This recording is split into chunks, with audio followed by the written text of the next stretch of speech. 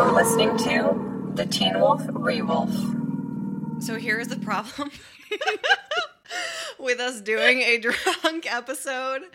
I don't get funny when I'm drunk, I just get loud, and you are probably gonna cry. I might, I got it like out of the way early on. You were verklempt. I was verklempt. It becomes total gibberish. I just like get very emotional. Like about any like minute emotional stimuli, and I'm like, wow, I haven't felt a feeling in months. I might as well just let it all go right now.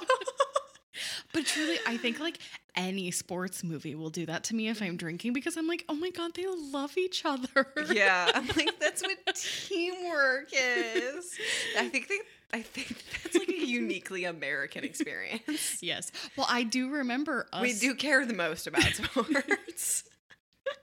Watching Miracle. I cried. Yeah. I wept. But here's the thing about Miracle. It's supposed to make you cry. It's a Disney movie. It's a Disney movie, and it's also about a period of American history that we kind of, I don't know, we don't really talk about the Cold War. I feel like we do. I feel like we never shut up about the Cold War. I don't know. I feel like it doesn't occupy our imagination in the same way as like other wars, like World War II. And so, you're like, oh my God, there was an energy crisis. And oh my God, beating the Soviet Union in things like chess and hockey was such a big deal. And it makes me feel very conflicted about our country. Really? Because I just think about that line from Austin Powers when he's like trying to catch up what's her name on what's happened since the 60s. And he's like, there was a flock of seagulls and a gas shortage. You missed nothing. I don't know. I'm just going to listen to Austin Powers. There was a flock of seagulls and a gas shortage and we missed nothing. I actually don't think I've ever seen a full Austin Powers movie all the way through. Really? Because I think when I was little, it was like so scandalous, and then it was just never something that like came up in my rotation of movies that I had to watch. Becoming an adult, as we all know. I do feel like I watched them with my siblings, who are significantly older than me, which is what gives me such a breadth of millennial cultural knowledge. Yes. But I also do think I watched one in school. I think after like one of our AP exams, we were able to push for Austin Powers. I'm really trying to think about like what was the weirdest movie we ever watched at school. I had to watch The Truman Show for like I had to write a paper on it. No, everybody had to watch The Truman Show. Everybody did. And that's why when people are like, oh, I like indie movies, and they mention The Truman Show, I'm like, you mean that movie we all wrote a paper about in AP Lit? Coolio, dude. Yeah. I think the things that were like the funniest that I watched was like when you are finally in like a senior and you're in your AP classes and you just get to watch like absolutely scandalous movies. That was like never the thing. I feel like I have seen the movie Stand and Deliver 5 or 6 times because Jaime Escalante is like a big deal in Montgomery County, Maryland for some reason. And that's another very emotional movie about people in a calculus class, which doesn't sound like it'd be emotionally gripping, but it is. It happens, it does. Yeah. We watched Dangerous Liaisons, which there is a lot of naked in that movie. People are just generally not wearing clothes. I love that movie. I love Glenn Close. Friend of the podcast. Who among us Glenn does Close. Not love Glenn Close? She knows da butt. She knows da butt. I met her because I did a masterclass with her once, which is not a brag, just I went to college. And she's delightful. And does like a lot of work for like mental health advocacy and just wonderful. So I like knowing that Glenn Close could be a friend of the podcast. She is, whether she knows it or not. I feel like if I approached Glenn Close and I was like, hey, we met a really long time ago. I just want to let you know that we refer to you as a friend of our podcast. She'd be like, isn't that lovely? What a nice honorarium. Yeah. She's like, well, if no one's going to give me an Oscar, I might as well be a friend of your Teen Wolf podcast. Oh my God, do you know what I saw the other day? Well, hold on. Our Teen Wolf podcast. Sorry, this is the Teen Wolf Rewolf, a podcast where we usually talk about Teen Wolf, but the listeners voted and we had to do a drunk episode on Stick It. So my name is Christian. I'm Julia. And we are drunk and we are talking about Stick It. And Glenn Close. Love her. She apparently wanted to do a sequel to Cruella de Vil where Cruella disappears into the sewers of New York City.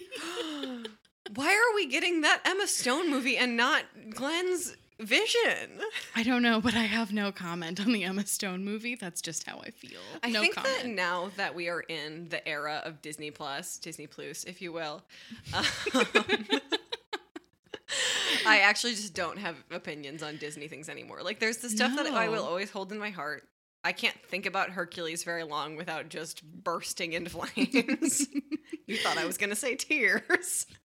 But no, I understand the feeling. There's something about that Alan Menken score. The Alan Menken, it gets you every time, baby. But now that I do not care about, I won't care again until I have children. Yes. If and when, so. And I don't know, maybe the movies then won't be good. I hope they will be. I hope so, for my children's sake. Yeah. But, like, do you remember, like, the 20th Century Fox movies that we were getting that they're not getting, like Anastasia? Yes, Anastasia, which... And I think Road to El Dorado isn't Disney either, right? I don't think so. Oh, God, what a movie. Right? The Road to El Dorado. First of all, the first Bicons ever in my life. Gay. That movie is gay as hell. Everybody in it, it's not just the two main characters. I know. Everyone is gay. That's what you get when you don't have to pass the Disney Hays Code. But you didn't hear that from us. But you didn't hear that from us. Ah. Yeah. So, we'll circle back around. We're not talking about a Disney movie. We are talking about my favorite teen movie of all time. I've talked about it on the podcast before. We've talked about doing this bonus episode for a really long time. I assumed that we were going to do it sober when we, pitched this to the world, but Twitter had other ideas. So, we're talking about Stick It. It came out in 2006. Yeah, it was directed by Jessica Bendiger. I'm not sure if that's how you say her last name, so I tried. Well, if no one corrects us, then we're right. We're correct. And also, I find this so incredibly tragic because when I was looking up what her other filmography was that she was a writer on Bring It On and Aquamarine. And then she just disappeared after Stick It. That was like the last thing that she was really credited with being a part of. Well, that is my only hope is that was a personal choice. Mm-hmm. But I also know that Hollywood loves burying female directors into oblivion. So, yes. So who's to say? I'm sure I could do some actual research on there, but 3 sheets to the wind. So. For good commentary, come back on like a regular episode. We're gonna get there. We'll dig deep into Stick It. Yeah. At some point. I love Bring It On. I love Aquamarine. Who among us does not love a mermaid tale? Aquamarine is so iconic in the teenage girl canon that it is referenced in Jennifer's Body. Yes. And, oh my gosh, why can I not remember this actress's name? She was the one who was like continuously, people were like, how dare you take over the role of Marnie in Halloween? Sarah Paxton. Sarah Paxton. Gosh. Yes. Who then went on to play like the evil stepmother in Sydney White, which is a movie I've seen more than once. Not the stepmother. She is like just a sorority girl. Yeah, but if you're going to make the parallel, she has to be the stepmother. All right. But she's delightful in Aquamarine. She's fun in Sydney White, too. I think she was a cutie patootie. It's just a bummer that Kimberly J. Brown didn't get her due, Yeah, but she's living the life. But that's not Sarah Paxton's fault. No, it's not. The crazy thing is like, how dare this actor take that role? How dare they do their job? How dare that they auditioned for the money they need to earn? What are you people talking about? Like, I get it. Propaganda, bad. Do not yell at day players on SVU because they're trying to pay their rent. Homelessness or propaganda, it's capitalism's fault. Yeah, exactly. So before we get into our discussion on Stick It, we do have to do a recap, and obviously for our bonus episodes, we do not do a 60-second recap, we do a timed recap to see how much we can recall about the movie and who can do it in the shortest amount of time. We have an added crazier obstacle this time because Julie and I are about to do a shot of bourbon. Oh, yeah. For just, to get to know us sakes. Julia actually likes sipping on a bourbon on the rocks. Keyword being sipping. Yeah. Not chugging. For anything about me, I don't drink hard liquor very often, so... And certainly not brown liquor. Don't worry. If I throw up, we'll edit it out. You would never know. You'll never know, except I would tell you about it. You just wouldn't hear the yakking noises, like the me falling out of my chair, running to the bathroom type of... Anyway. So, Julia, what are we cheersing to? What are we doing this shot to? Cheersing to, as of Monday, we will both be gainfully employed at a 9-to-5 job. That's health insurance, baby. We both have new jobs. We are both moving on in the world. We're both about pumped to start season 5 of Teen Wolf for the Rewolf. Yes. Hell yeah, girlfriend. Pumped. And to that we say, cheers, babe. Cheers.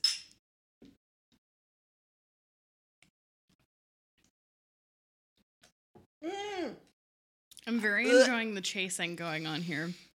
That actually was do not say bad. good. That was so horrible. Oh no, it's not good. Again, the sipping is the important part, but it wasn't terrible.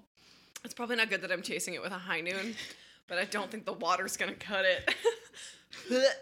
We had orange juice. Oh no, much worse. No, much worse. You know I don't like citrus. All right, so now that we're significantly more confused, do you want to rock, paper, scissors over who is doing the recap first? Let's do it. All right, ready? Mm-hmm. Rock, paper, scissors, shoot. Dadgummit, I've never won. No, you won last time. Oh, okay. Yeah. Okay. Neat. Are you going to time me? Yes, but see, here's the thing. You've seen this movie many more times than I have, so you're uniquely positioned to do much better than I am. I feel like I'm going to just do like the 3 major plot points and then be done. Deuces. Okay. Are you ready? Yeah. Okay. 3, 2, 1, go. So Haley and her friends are like BMX biking in an empty pool in Texas, and they accidentally commit a bunch of property damage, and she gets caught by the police, and then she gets pulled into court, and they were like, yeah, you either have to go to jail or to VGA. And we're like, what's VGA? And then she goes, and it's a gymnastics academy run by this guy named Bert, and she's like, oh, BT dubs, I used to be an elite gymnast, and this shit sucks. And then she is pulled aside by Bert and is like, hey, listen, man, either I will send you to jail or you start practicing gymnastics again because you used to be really good and you're the reason you're not good anymore. And she's like, fucking fine, I'll start practicing. So she starts practicing and she gets kind of good, and then she they do like an in-house competition, and then she goes, and she's got these great like dude friends who are just great, and also they do an in-house competition, and she gets selected to go to a classic called the IG Classic, which is a competition. She goes, and everyone's really mad that she's the one who ruined worlds years before this is even happening, and she's like, sorry for being a fuck up or whatever. And at this competition you find out that the reason why she walked out of worlds is because her old coach slept with her mom and ruined her family, and she walks out of this one because she tried to like get her friends to like throw their routine so she could win the purse money and just quit gymnastics forever because it's like a deep-seated like family trauma. She like gets over that, and Bert pays the rest of her restitution with the money her dad was paying her, which is a whole bunch. And then she's like, fine, I will come and I will do the championship with you. And she starts like working with all of her friends, and they're working towards the championship. And then they finally get there. And then they realize that the gymnastics world is like vastly like corrupt, and like there's no actual way to be good at gymnastics. You're being judged on like impossible standards. So her and her friends start deciding who is going to win each event by scratching. So they all are like, you do this one, you do this one. Nastia Lukin is there, and she does a full bar routine. It's fucking amazing. They choose Haley to win at floor, and there's this other girl who is there at World with Haley who's like, I'm not going to let you win. And then finally she realizes that like, yes, gymnastics is flawed. It's impossible to win, and like we should be choosing the people who are doing the most adventurous and dangerous and like amazing things, as opposed to being like, your titties were out, we can't give you a full 10 or whatever. And it ends with Haley winning floor and deciding that she is okay being back in the gymnastics world so long as she is in control, because this is a whole thing about being in control of your own narrative. And Joanne goes to prom with Haley's friend Poot. 2 minutes? 2 minutes and Jesus 13 Christ. seconds. I feel like you gave such a beautifully detailed breakdown of Stick It, and now I have to follow it. Well, I mean, follow it in like 30 seconds. That was a really long time, my friend, my dude. Okay, I'll try. Are you ready to do yours, Julia? Yeah. Okay. Uno, dos, tres. Okay, so Haley and her friends are hanging out in a half-built suburban park in Texas, and she does some like sick bike tricks, but ends up like breaking the house. And they're like, actually, you can go to jail with the military academy, or you can go to VGA. And she's actually like, I want to go to the military academy. And they're like, psych, you have to go to gymnastics. And then she's like, well, I don't want to be good at gymnastics. And Bert is like, well, I am gonna scam all of these women into believing that their children are gonna go to the Olympics, and you can train in the old gym by yourself, because she doesn't want to embarrass herself in front of all of her friends, and then they go to the competition, and Haley's just kind of like a bitch to all of the other girls that she's competing with because she wants to just get the hell out of there, and she has a little mental breakdown, understandable, relatable, and Bert convinces her to come back because he's kind of like her dad, and then they have a fun little outing with her friends, Poot and Frank, who take them all to the mall, and they do little cartwheels down the mall in their prom dresses, and then they all go to the big championship, and they decide that they're going to take control of gymnastics and decide who's going to win and lose, which sucks for all the other gymnasts who don't get picked to win or lose. And then Haley decides that she's going to go to college. So for comparison, you did it in literally half the time. I missed a lot, I feel. Yeah, but you got the mall scene, which I didn't. So, that's big. That's big in news, babe. I love the mall. I love the mall scene. You were a mall rat growing up, yeah? Yeah, I mean, not like every day, but because I grew up in Montgomery County, Maryland with a bunch of public transportation, there were like 3 or 4 malls that you could decide to go to at any one time with your friends, and there was one that was dying for the longest time, and so you could just like hang out in the children's play area with your friends when you were a high schooler, and it was just a great time. See, for me, so the closest mall to me, like the one that you would want to hang out at, was like a 30-40 minute drive, because like where I lived, you have to like drive through Detroit to get anywhere else. So you just didn't do that to go to the mall. Like, you wouldn't do that after school because it was such a long drive. So we just hung out at playgrounds and hung out in parking lots. Well, that was actually the reason. Getting yelled at by cops. At my high school, where we weren't allowed to have open lunch, like you couldn't leave the campus because you could walk to a mall from our campus. And they were like, kids are just going to leave. And you know what? They were right. I did. Just not at lunch. I had open campus, and I'm very happy. I would take open campus as opposed to having a mall. Because me and my best friend used to just go and like get Starbucks and bagels and then roll in so late to whatever our next class was. Of all the things that had such a death grip on my high school experience, Starbucks and bagels? Starbucks and North Face. Yeah. So, I mean, I feel like North Face might be a part of our conversation. So before we get into our big Stick It convo, we obviously do this differently than we do our regular episodes. So we're going to talk about what works about Stick It, what doesn't work about Stick It, its cultural legacy, which I feel like it's having a resurgence, and a little bit of where are they now, and then finally our final ratings of the movie. So Stick It, as I said at the beginning of this episode, came out in 2006, right? Yes, it did. 1 year after Ice Princess, very importantly. Well, I'm sure you have so many comparisons to draw there. You love Ice Princess. I really do. And part of the sort of genre is inherently part of the decade it was produced in. And I think that is one of the aspects that works about Stick It. So, Julia, what works about Stick It? Besides everything. Besides literally everything. It is so effing funny.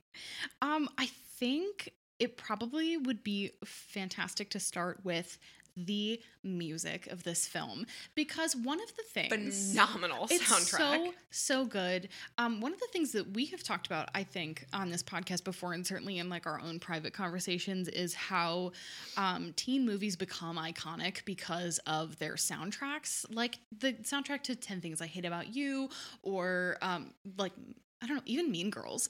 And the soundtrack and the music for Stick It, one, is nonstop. It gives a really excellent energy to the film. Oh, this bitch clips. It moves. Oh my gosh, is it fun? Yeah.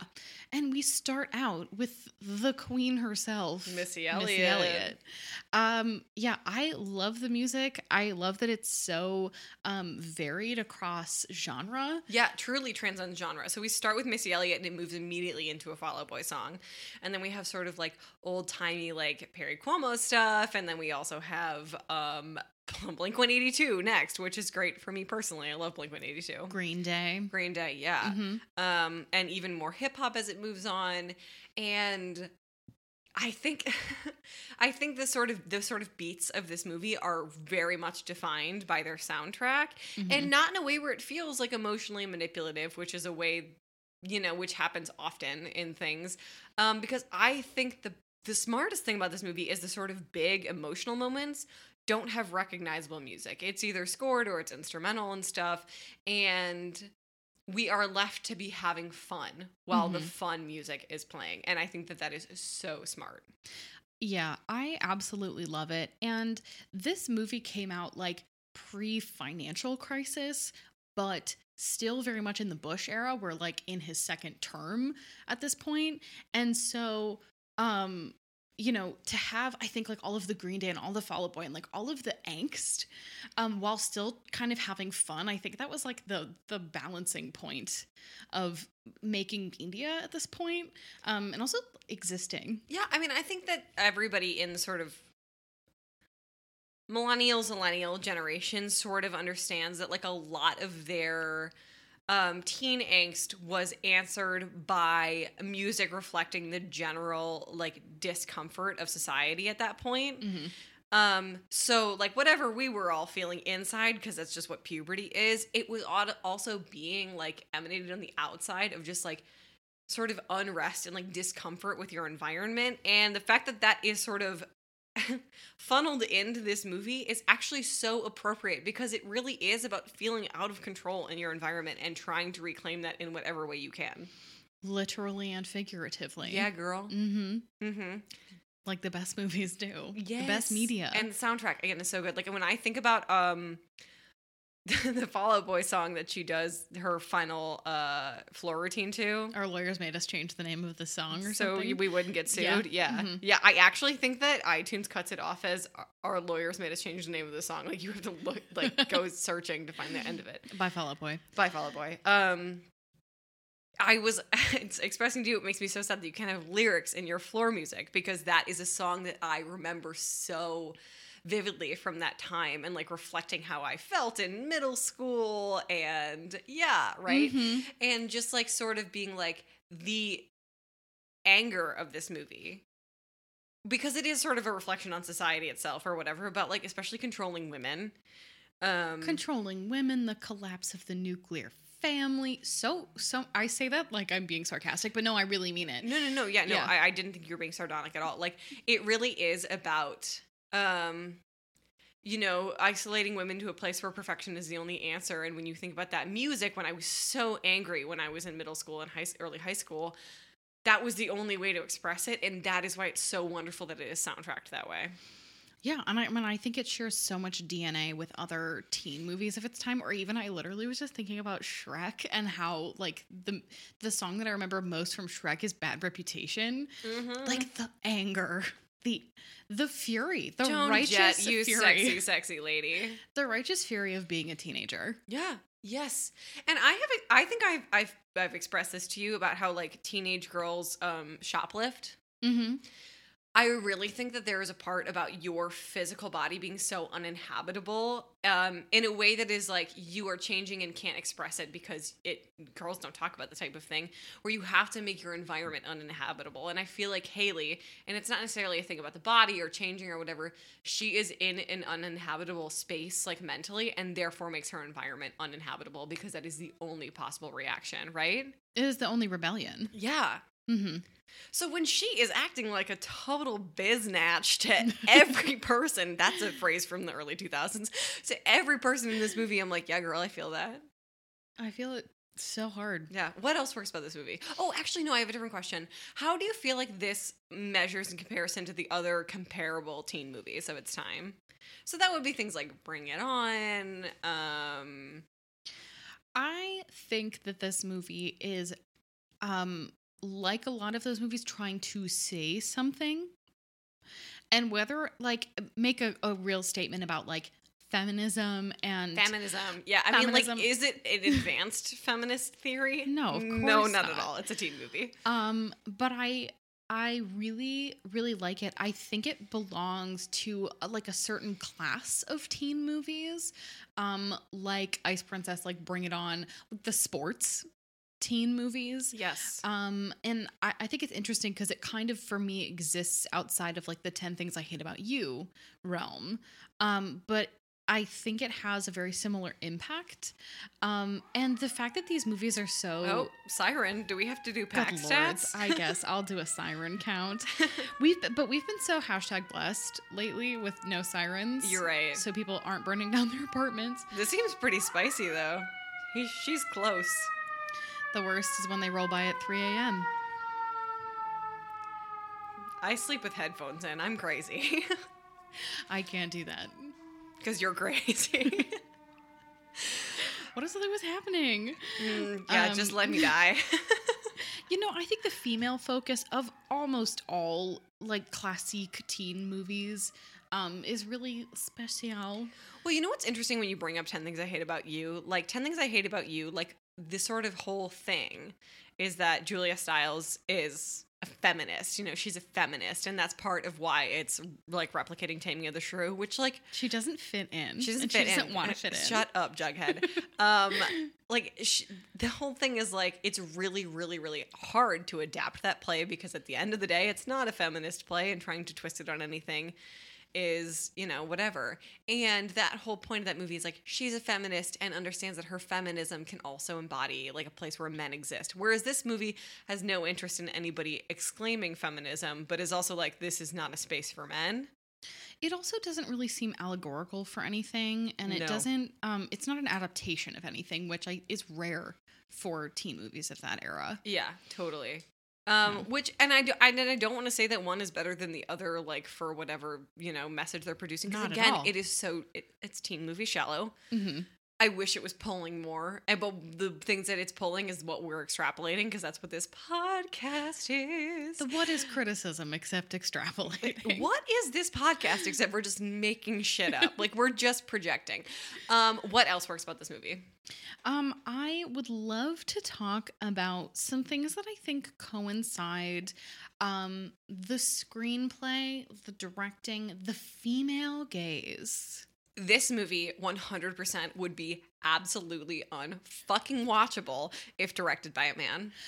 I was thinking in particular, there is a scene where Haley is about to get up on the balance beam and we get this really great little close shot up of her hand covered in chalk and like a quarter of her butt cheek. And I was just a quarter, just a little bit of her butt cheek. Just a taste. And I'm thinking about like, if a man had directed this, it would be a whole butt cheek. Or even there's like a sequence of, all of the kids getting their leotards sprayed on with the tough skin stuff. And it's so desexualized. Oh my God, almost mechanical, you know? And like, because gymnastics is such an exposed sport, and that's part of the commentary that this movie is making, that you both have to be naked and also completely like covered at the same time is crazy. When you see that stuff, there's no lingering thought about what it is because at the end of the day, when girls are spraying tough skin on their ass, they're not thinking about people looking at their asses. They're being like, this is going to make my life more comfortable. It's an act of like service to their own body. Mm-hmm. Yeah, well, it is like the idea of a woman filming like a locker room scene versus a man filming a locker room scene. Because if you're going to the locker room, you're just there to change into whatever you are there to change into. Yeah. You're there to put on your point shoes. You're there to like tape up your blistered toes. You're there to do like whatever it takes to get you through the day, as opposed to it being like this objectification of your body. Yeah. And I remember, and I'm sure that because you did dance and stuff, like I have these moments where I think about like my time in show choir. I was so cool. So I did show choir in high school, varsity, 2 years, baby. And the way that you would have to just, when you have to do quick changes, because you have to do them in your sets, you would just have to be naked. And more often than not, the people helping you backstage were like the guys in choir with you.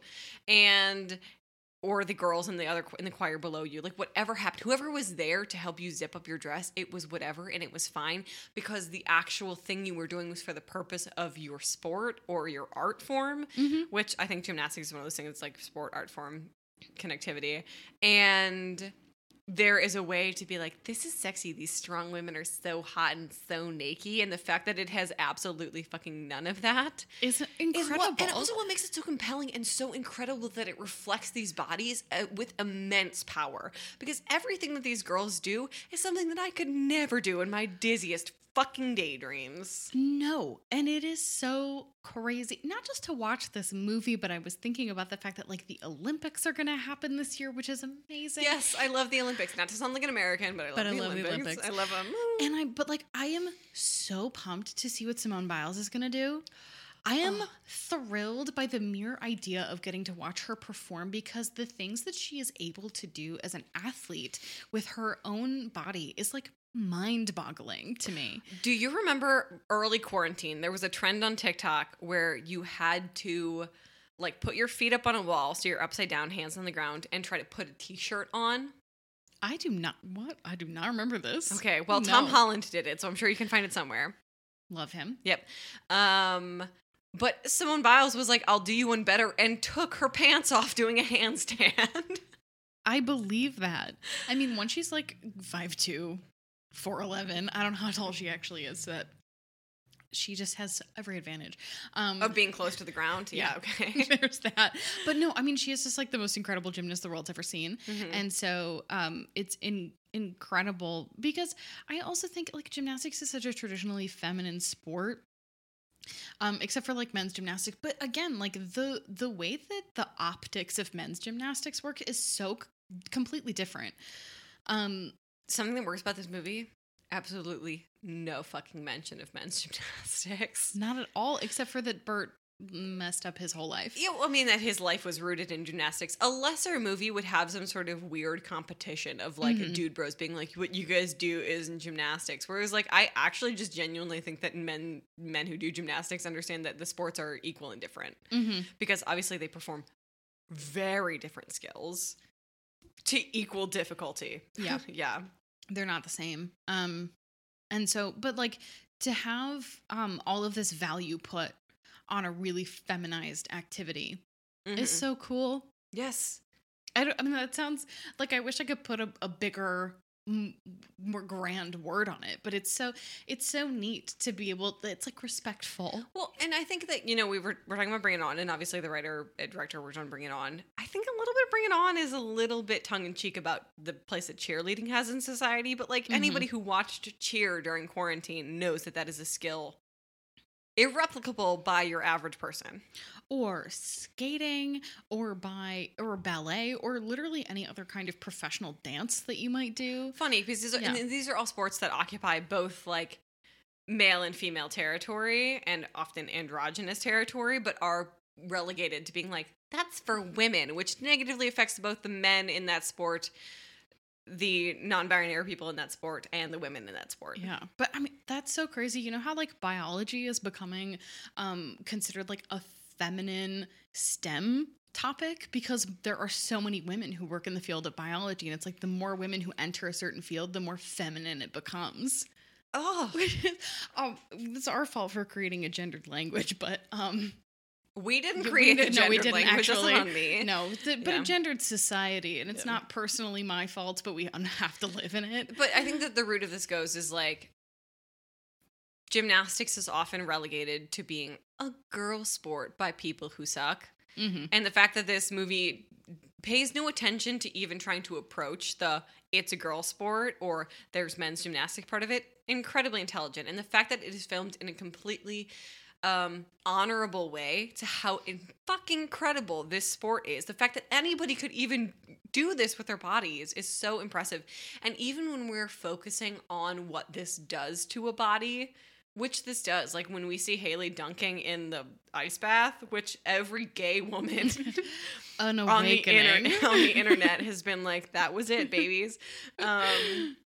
You know, like, you are sort of like, she looks really good, but the other aspect of it is like, she's going through hell to do this. Mm-hmm. And it's not a focus on the sexualization of a body rather than power and how that power gets taken away through injury and vice versa. And I think that that's a really interesting thing to approach, and something, again, could not have been touched on by, I should say, a straight male director. Like, I think that it requires like a very specific interest in the way that women go about their lives to not hypersexualize this. Yeah, I probably we'll talk about this a little bit later, but I like vividly remember reading this book called Pretty Girls in Little Boxes, which is certainly outdated by this point because it came out in like the early 2000s or the late 90s, about competitive skating and competitive gymnastics and how these girls are looked at as pretty girls in little boxes. Mm-hmm. Like they don't have agency, they don't have personalities, and the whole ish at the end of this movie where they are like taking over the championships and making the choices of who is going to win because they are individual people. Brilliant. And I think, there is this cynical and more realistic lens that we kind of have seen moving forward. Like, I think the sort of I don't want to say antithesis because I think that there is a sort of really interesting connection between the two, but like you think about I, Tonya, which is obviously based on a true story or whatever, about somebody who, I mean, Tonya Harding was a fucking athlete. I mean, incredible. And I love figure skating. Yes. Like an incredible fucking talent. And the fact that like there was no agency for her to be had. And this is not at all to neglect the suffering that Nancy Kerrigan underwent or whatever. I am sad that she was clubbed in the knees. No, but there's like pathology behind crime and pathology behind crime, but also the male directive behind that crime. Absolutely. Mm-hmm. And it was a situation where it didn't matter how talented anybody was or how much potential they had. Like only women got hurt, basically. Yeah. So I like stick it in the fact that it is hopeful. Yes. Yeah. Yeah. What else works about this? We got to talk about how funny it is. Oh my God. I can't believe we've waited this long to talk about it. Okay, so I would describe this screenplay somewhere between like Diablo Cody and Letterkenny. It is like so intelligent, like in a wordsmithing way. And every joke has a sort of undercurrent to it. And I don't always love things that are overly referential. But I tweeted this and I was like, Pariah Carey is the funniest thing anybody could ever call you. It is so funny. And I was actually thinking about this because you and I and a friend rewatched To All the Boys recently. Yes, my dear friend Maggie. I love you so much, Maggie. Friend of the pod, Maggie Biggerstaff. Yes. My best friend from high school. Love her. We were all watching To All the Boys I've Loved Before and kind of like, bitching about how there's not been a lot of good teen movies recently. And I think so much about the jokes in Stick It position it in a very specific point in time. And it positions teenagers as people who like really take stock of the world around them and like have opinions and they collect references because they like want to be cool. And like it has such a specificity that I think a lot of contemporary teen media is really missing, or it goes completely overboard. Or I mean, like they very much are approaching things like intellectually, you know?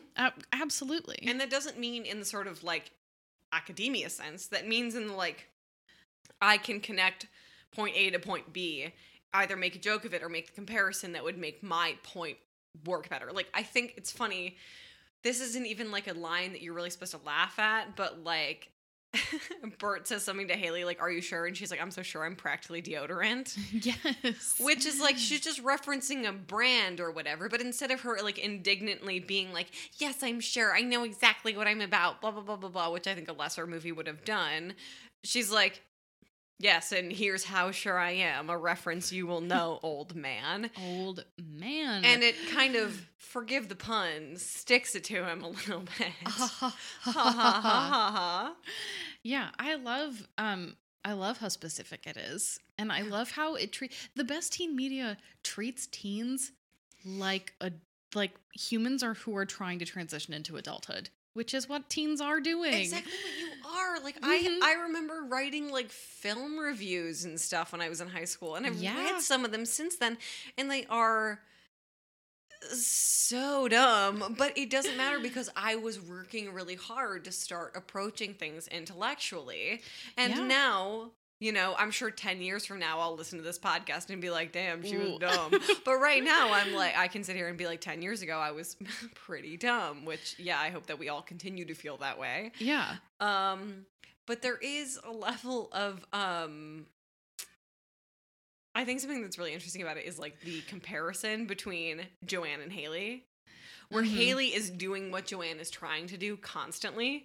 And it's a little bit of a foil situation where Haley is always able to land the joke, you know? Yes. She does the calling up Mina on the phone and she's like, tell the Foxy moron I got my GED when I was 15. And Joanne says, what does drunk driving have to do with gymnastics? Joanne is always to the left of correct. And even such a sort of like really simple jokes where she's like, this goes against the penile code instead of the penal code. And that is so, so fun to me because it's like Joanne knows how she's supposed to be handling this, but can't quite because she's just not there for whatever reason. Probably the biggest reason is just that she spent the most of her time in a gym instead of in high school. She's like me in 4th grade who has read so many things that I don't understand. And so I'm just applying it all wrong. Yeah, like what books did you read too early and then it fucked you up a little bit for how you're supposed to make those literary references? To be honest, the list is too long. Yeah. My mom let me read Water for Elephants when I was like 10. Yeah, no. I read a lot of really inappropriate fantasy in middle school. Yeah. No, I love the phone jokes, and let me tell you, I have never felt more old in my entire fucking life than learning that children today will just put their like flat hand up to their ear to pretend to be on the phone. Instead of like the sort of hang loose motion. Yeah. Weird. If you asked me to pick up a fake phone, I'd be like, oh, yeah. Hello. Like my little, hang loose. Oh, God. What's with all the closed captions? I'm not a mute. God, brilliant. I mean, and that just speaks to how smart the screenplay is because you have to know how to change it just slightly to make it sound wrong. Mm-hmm. And you're also expecting a lot of your teenage audience to understand why everything she says is wrong, which is what makes it so funny. And I remember like seeing Stick It, thinking it was funny, and then seeing it the next time, whatever, a year or so later, and finding it funnier because all of a sudden there was new jokes to unearth because I wasn't 11, right? Oh yeah, and what I think is so successful about that is that like both Haley and Joanne's jokes land for me, the audience, because they're doing completely different things, and I respect and love them both. Yes, and they're both so funny. Yeah. All right, but I want to talk about the boys. Love the boys. The boys work so well. They are. This is something we could have talked about when we were talking about the female gaze. Let's bring it back. Having Haley have 2 dude friends who were like, we're gonna adopt this weirdo who doesn't have anyone. Yeah, because what we infer from the text is that Haley's life was entirely dominated by gymnastics and didn't have these friends until after she had left. And they sort of looked at this girl with no friends and were like, you like riding bikes. We like riding bikes, and picked her up in a way. And what is so impressive to me, and I think this is a way smarter thing to do, is that they don't really know how to handle Haley's emotions. No. Haley is going through things that these boys could never really touch on, even if they weren't teenage boys. And when she is like, going through it at any point. Like, she has these big emotional scenes where she's just sort of crying in the back of their car. They just let her get her feelings out without being like, what's wrong? Can we help? Because that's bogus and no teenage boy would ever.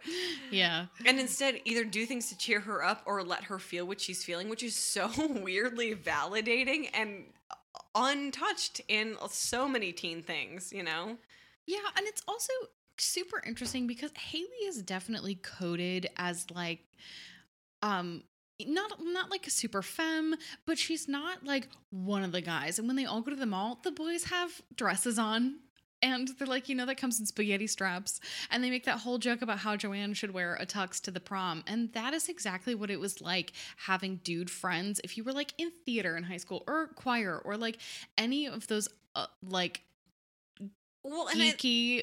It doesn't even to be geeky. I think that we can infer that they're like of a subculture, and that inherently moves you away from like traditional gender roles. And of course, Haley, who is not traditionally feminine, but not masculine by any means. No. Finds herself at home with Frank, who we can infer is gay. I choose to read it that way. I choose to read it that way because if it's not, it's homophobic, and I'm not going to approach this film this way.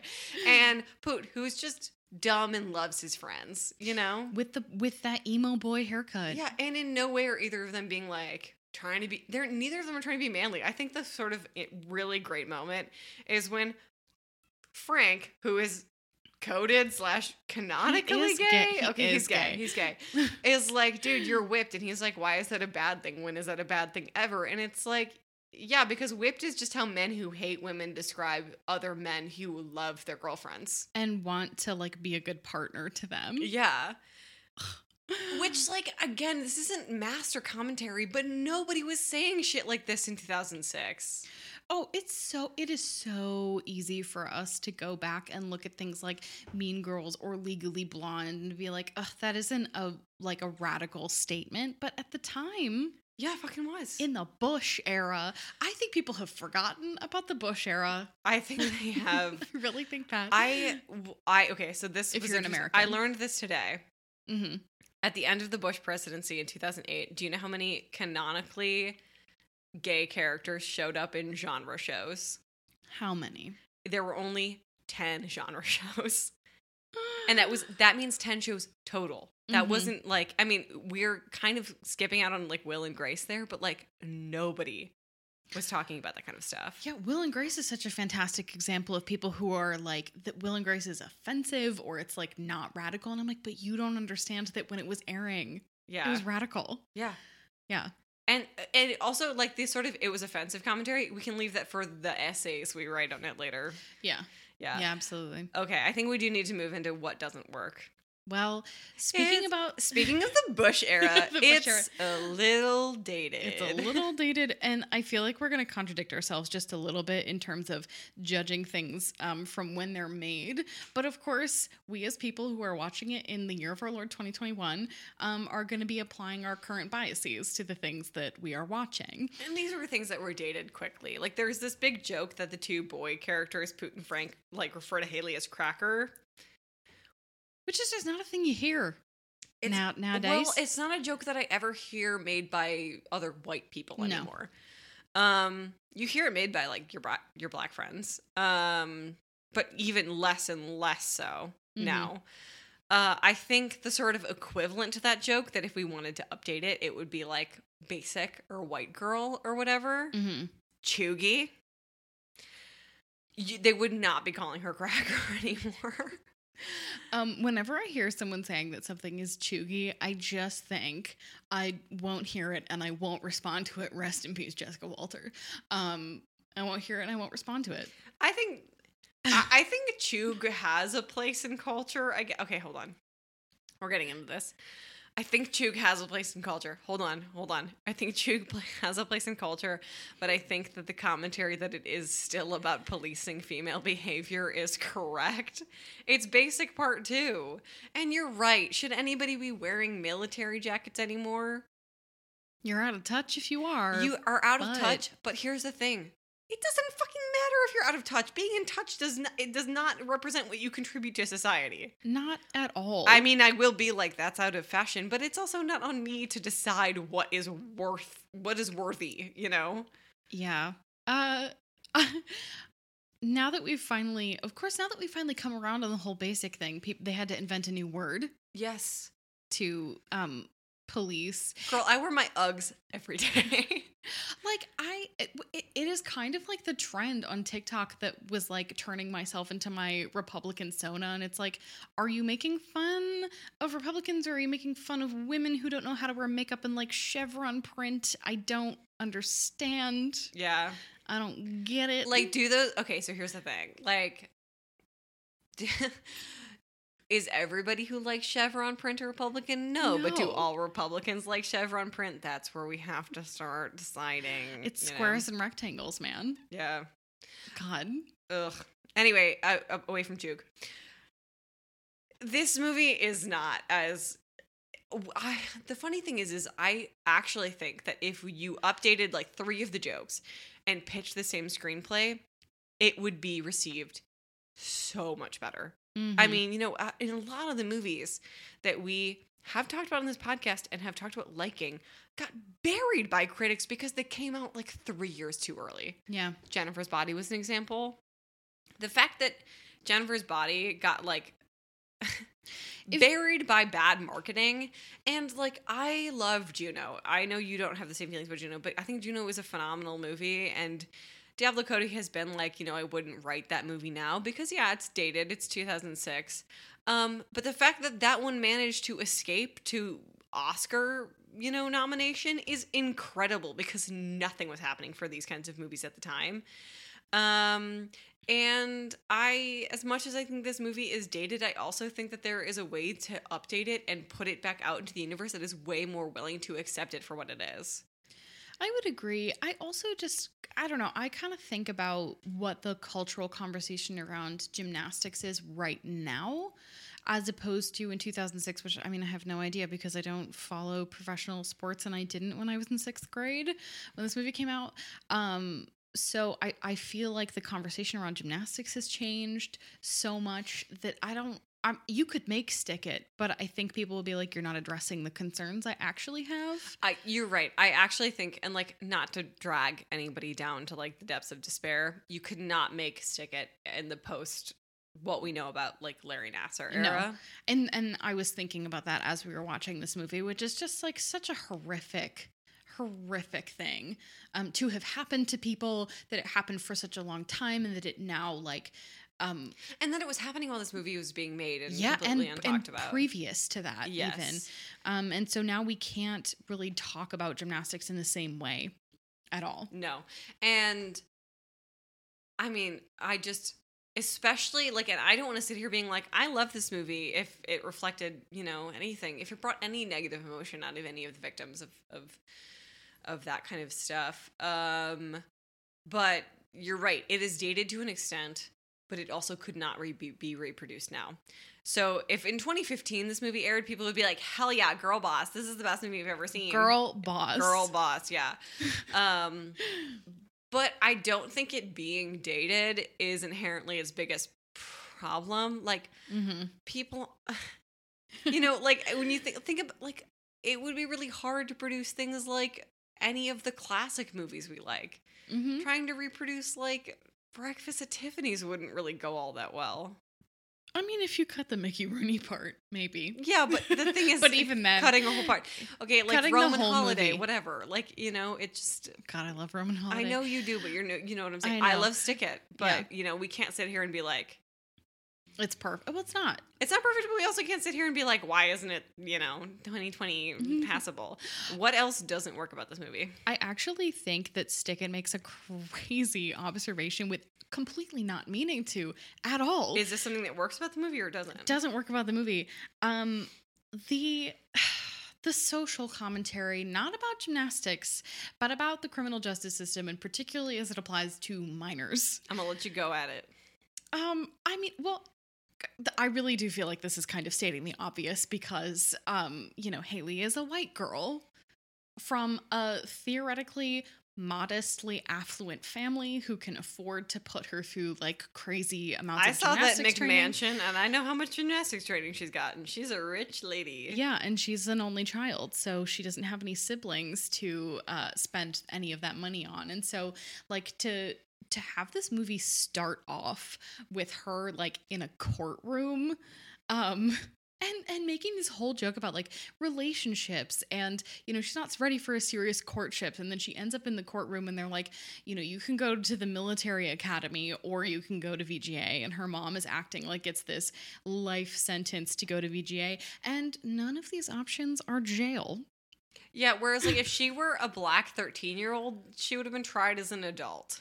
Yes, which is a thing that so many states still do, depending on what you have done. Probably not for property damage, but like you would probably be sent to juvie, which is like a horrific place to go to. And the fact that that's not even considered as like an option for Haley. And I think about the moment when she's having that conversation with the judge and Bert has written that letter and he's like, I like implore you to take her feelings into account. Oh my God, in what fucking world? Well, I also just want to say that it doesn't really matter what he wrote because he already paid the restitution. So at the end of the day, like the only way to beat the criminal justice system is to be rich. Rich and white, and to have someone else bail you out. Yeah. Yeah, it just... It is making a commentary. It's making a commentary on like race in America, but like not intentionally at all. Unintentionally, and I also think that like we were not having the conversations we were having. Like I don't even really think if you sat down with anybody who was writing on this movie or directing on this movie, and you were like, "Have you thought about the ramifications of representing the criminal justice system in this way?" that they would actually respond to it. If anything, they would be like, "Wait, you're telling me what?" Because I think when most people learn that a lot of Black children are tried as adults, it's fucking horrific, and they had never heard that before. Yeah. So I do think that is another thing where it's like, yeah, this didn't age well because we just don't talk about things like that. It's been 15 years since this movie came out. So if that is one of the things that didn't age well, it's because that is a recent conversation. Oh, yeah. It is not, I don't think, necessarily a fault of the movie, but it's so hard to go in and look at it from the perspective that we have from the past 5 years, even, and not see that as kind of like a glaring, not necessarily oversight, but it's like crazy to think that they didn't know what they were doing. But I genuinely believe that that did not even cross their minds. Yeah. Okay, moving away from politics. You know what doesn't work about this movie? What? Okay, so when Dance Commander is playing at the in-house competition and it's like all of this weird CGI where it's like superimposed where they're all doing their routines together and it looks like a fucking Microsoft screensaver. Yeah. That didn't work. It would have worked for a single shot. A single shot, and the fact that it happens for a full like 2-minute sequence is like, hello? Well, what's so crazy is that like they clearly thought that they were taking a hot, fresh look at the montage, and it just doesn't work. No, it doesn't, because I would rather see what all of their individual routines are, especially since we're trying to judge who is supposed to be going to the classic. And if the comment is like they're all within a couple points of each other, I want to know what those couple points are. Yeah, I mean, I think that part of it is like, oh, they want to show the breadth of competition and like how many different kinds of skills there are. And how do you do that? You condense everybody into doing one singular try at the vault or the bars. Show us 3 vaults, 3 floors, 3 bars, like whatever, you know? Well, they clearly like hired gymnasts to work on this movie, so it would have been so much more impressive to see them doing that. Like there are jaw-dropping moments in this movie, and you don't get to see any of them in that bizarre editing. Yes. Yeah, and when we see sort of Mina's first vault in the competition, where she does like the triple front, which is crazy, I was just sitting there being like, yeah, I wish we had seen that she was capable of skills like that in anything previous that wasn't the IG Classic where she's messing up because she's throwing tricks she can't control. Yeah. I mean, I know that like I love a close shot, but there are so many times where Haley comes to talk to Bert and other people are doing exercises, and it's like I kind of want to see what the other girls are doing, and it cuts away from that super quickly. Like I want to see the prowess of the people that they've employed to be in this movie, and they sacrifice that for what? Yeah. For what? Did you have any other notes on the directing? For the most part, I liked it. I really loved the VGA gym. I think that it was beautiful. I love. It's a little bit more production design. It is, but yeah. But like the look of the movie, just in general, I thought it was good. There were a couple of shots that I thought were really good. I like an aerial shot most of the time. Yeah. I thought it was pretty solid. Yeah, I think there's a really fun moment where Haley is going through her like gymnastics tells monologue where she goes and does a flip and then ends up on the trampoline. I thought that was really good. I also think the sort of reflection of the old gym versus the new gym is really interesting to me because it kind of creates this. The whole movie is sort of creating the sort of narrative that like gymnastics is old fashioned and needs to be moved into the new world. But what the old gym, new gym thing does to me, like tells me, is that like the new world is just actually reframing old fashioned ideas. And I think that is a far more interesting commentary than being like, we need to break away from them. It's like, no, we need to discover why they're still here. And I thought that production design was really good. I think some of the like I said, like this movie could not work with a male director. It is so it has to be focused on the body in a completely medical way, in a way that also impresses you. And there are still like other things that I find isolating. Like I struggle with Haley and Bert's relationship. I don't find it inappropriate, but I don't really find that her sort of comfort in him in the end is earned. I would agree.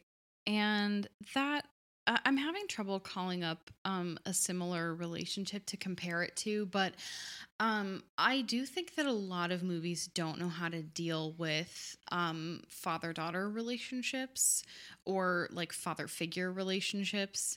And there are a couple of moments where you kind of feel like that's justified. But oh my God, he's so fucking mean to her. He's not only mean to her, it's like there is literally a financial like power over her. Yeah. Which I hate.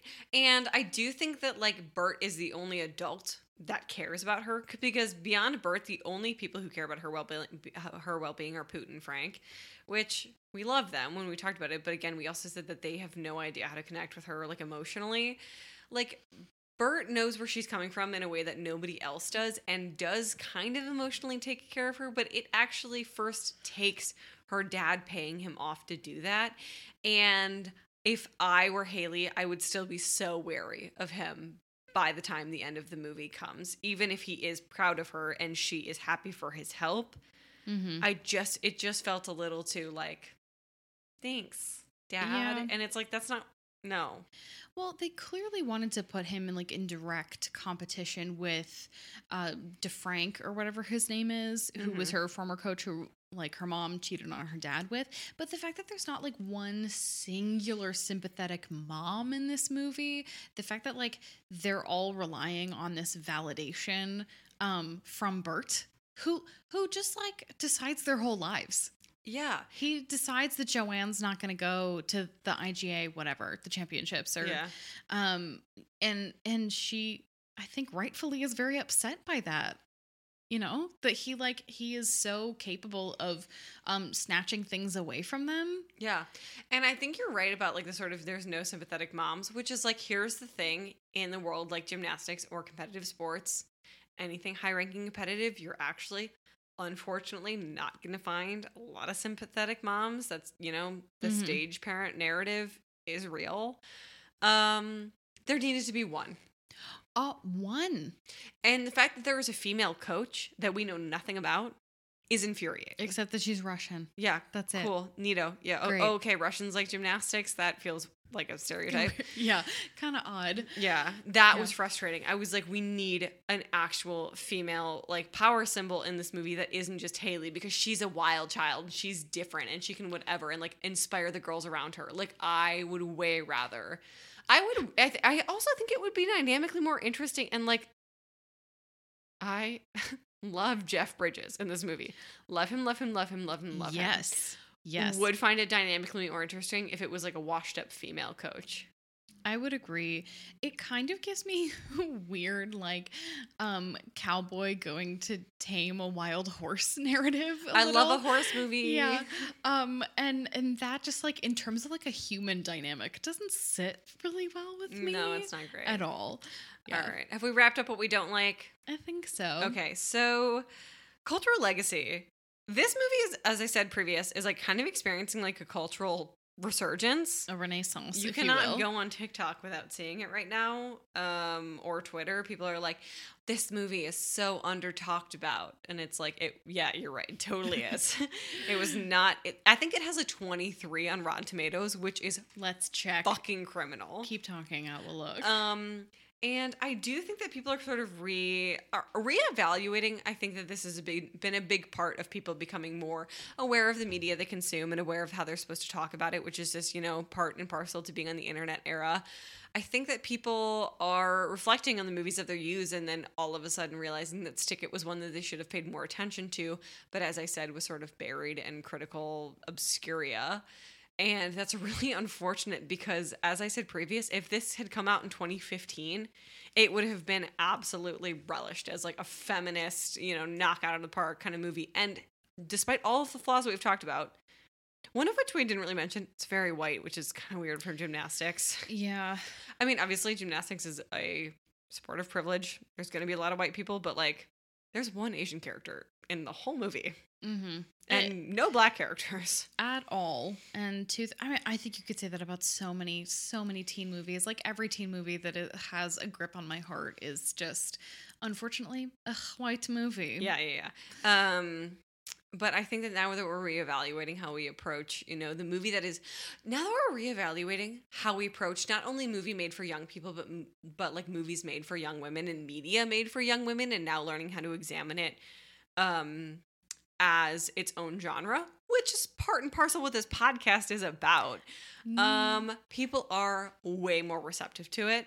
But again, its initial like critical reaction was bad for I do not know what reason. 31% on Rotten Tomatoes, just so you know. Like, could you imagine this movie coming out now and getting a 31%? No, and it really doesn't make any sense to me because there's so little to quibble with in terms of like it as a movie technically.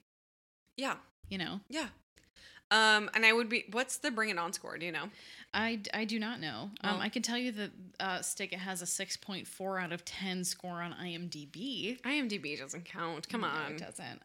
But Bring It On, interestingly enough, Bring It On has like 1,000,001 sequels. It had a TV show for a while. Yeah. Not weird, but interesting that like Stick It did not get a similar kind of treatment. No. I don't know, maybe cheerleading is just captures the mind. I will also say that Bring It On had like a bigger reach and also a more celebrity cast. Yes. I cannot find it, like the it doesn't come up. The Rotten Tomatoes. Maybe Bring It On is too powerful. Bring It On. Let's see. Like you actually have to click on the. It is a 63%. Okay, so that's kind of right. Yeah, like I actually think Stick It is the superior movie. Yeah. Also, okay, speaking of like people who are in these movies, like Elijah Dushku, where is she? Missy Peregrym on cop shows. Like, what's she doing? Cop shows. Gotta pay the bills, man. Yeah, and no disrespect. It's just like, she deserves better. Well, Missy Peregrym, I think, is another one of the things that really works. She was, like, working as a model before she got scouted for this movie, which I don't always think that it really works to hire models to be actors because they are very different skills. For example, I could never be a model, but I did go to acting school, so... Yeah, Alexis Bledel, a model before she ever acted, and that is why she and her mother are always hugging on Gilmore Girls because she could not ever hit her mark. She got better. Oh, but was a model. Yeah. See, very, very different skills. Yeah. Do you remember the actor's name who plays Joanne? I think her name is Vanessa Lenges. Yes. Or something. They ended up on Glee. Oh, you know what? Let's just move into this. So where are they now? Jeff Bridges is still Jeff Bridges. He's just we don't Jeff need Bridges. to touch on that, Yeah. A lot of these other actors or actresses really didn't do a lot after this. Missy Peregrym was on a couple things. She was on a show called Reaper. She was on a couple cop shows.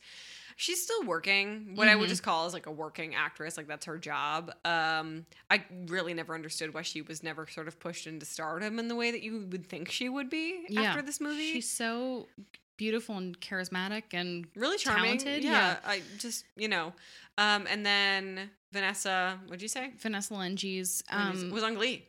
Well, most famously, yes, and came out as gender fluid and bisexual in her own documentary series, The S Word, as opposed to The L Word.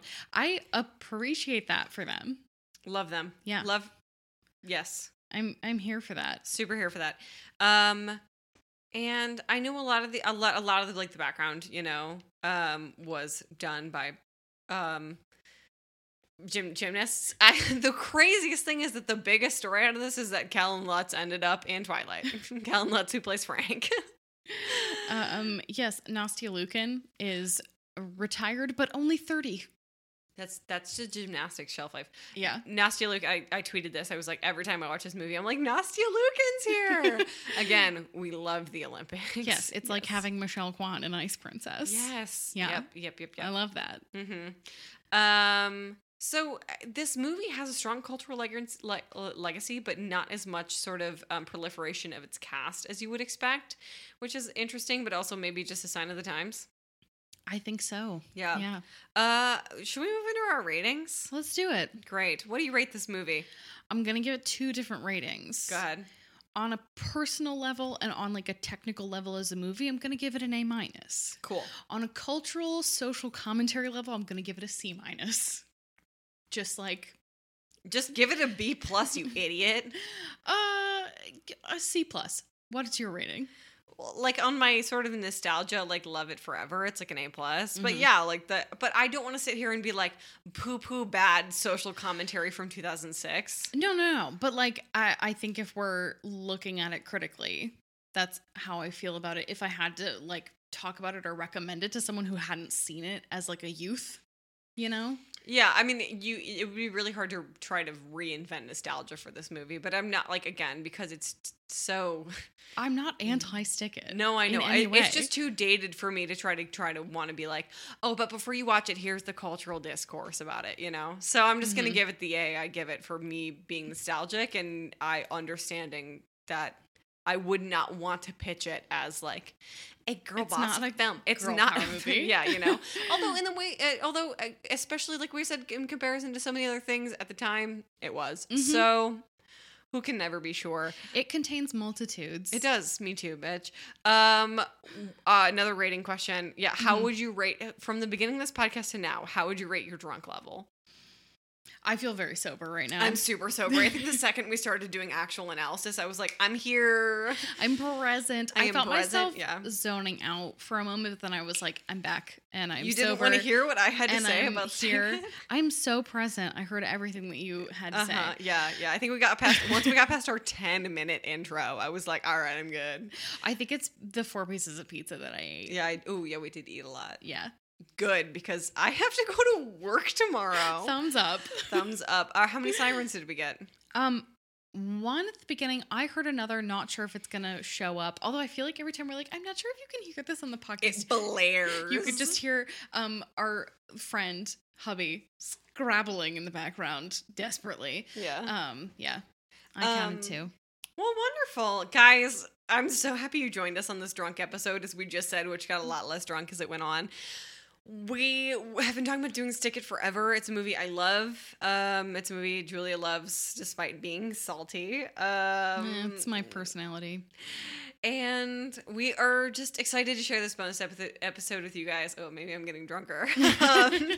We're excited to share this bonus episode with you guys. If you like this episode, please follow us on Twitter at TeenWolf_Rewolf. This is usually a Teen Wolf podcast. It's also most of the time.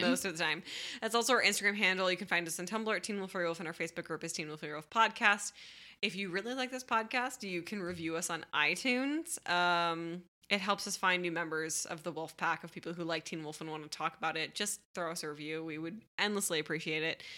And if you really, really like this podcast, you guys can buy us a coffee. It's just ko-fi.com/Teen Wolf Rewolf.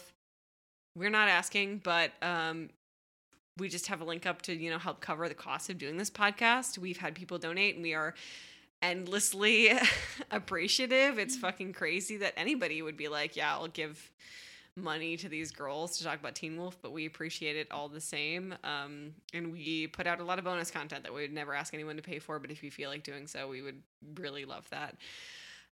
If all is said and done, I have been Christian. I've been Julia. And we will be back to talk about season 5 next week, baby. Pew, pew, pew. And we hope you guys have a wolf of a week.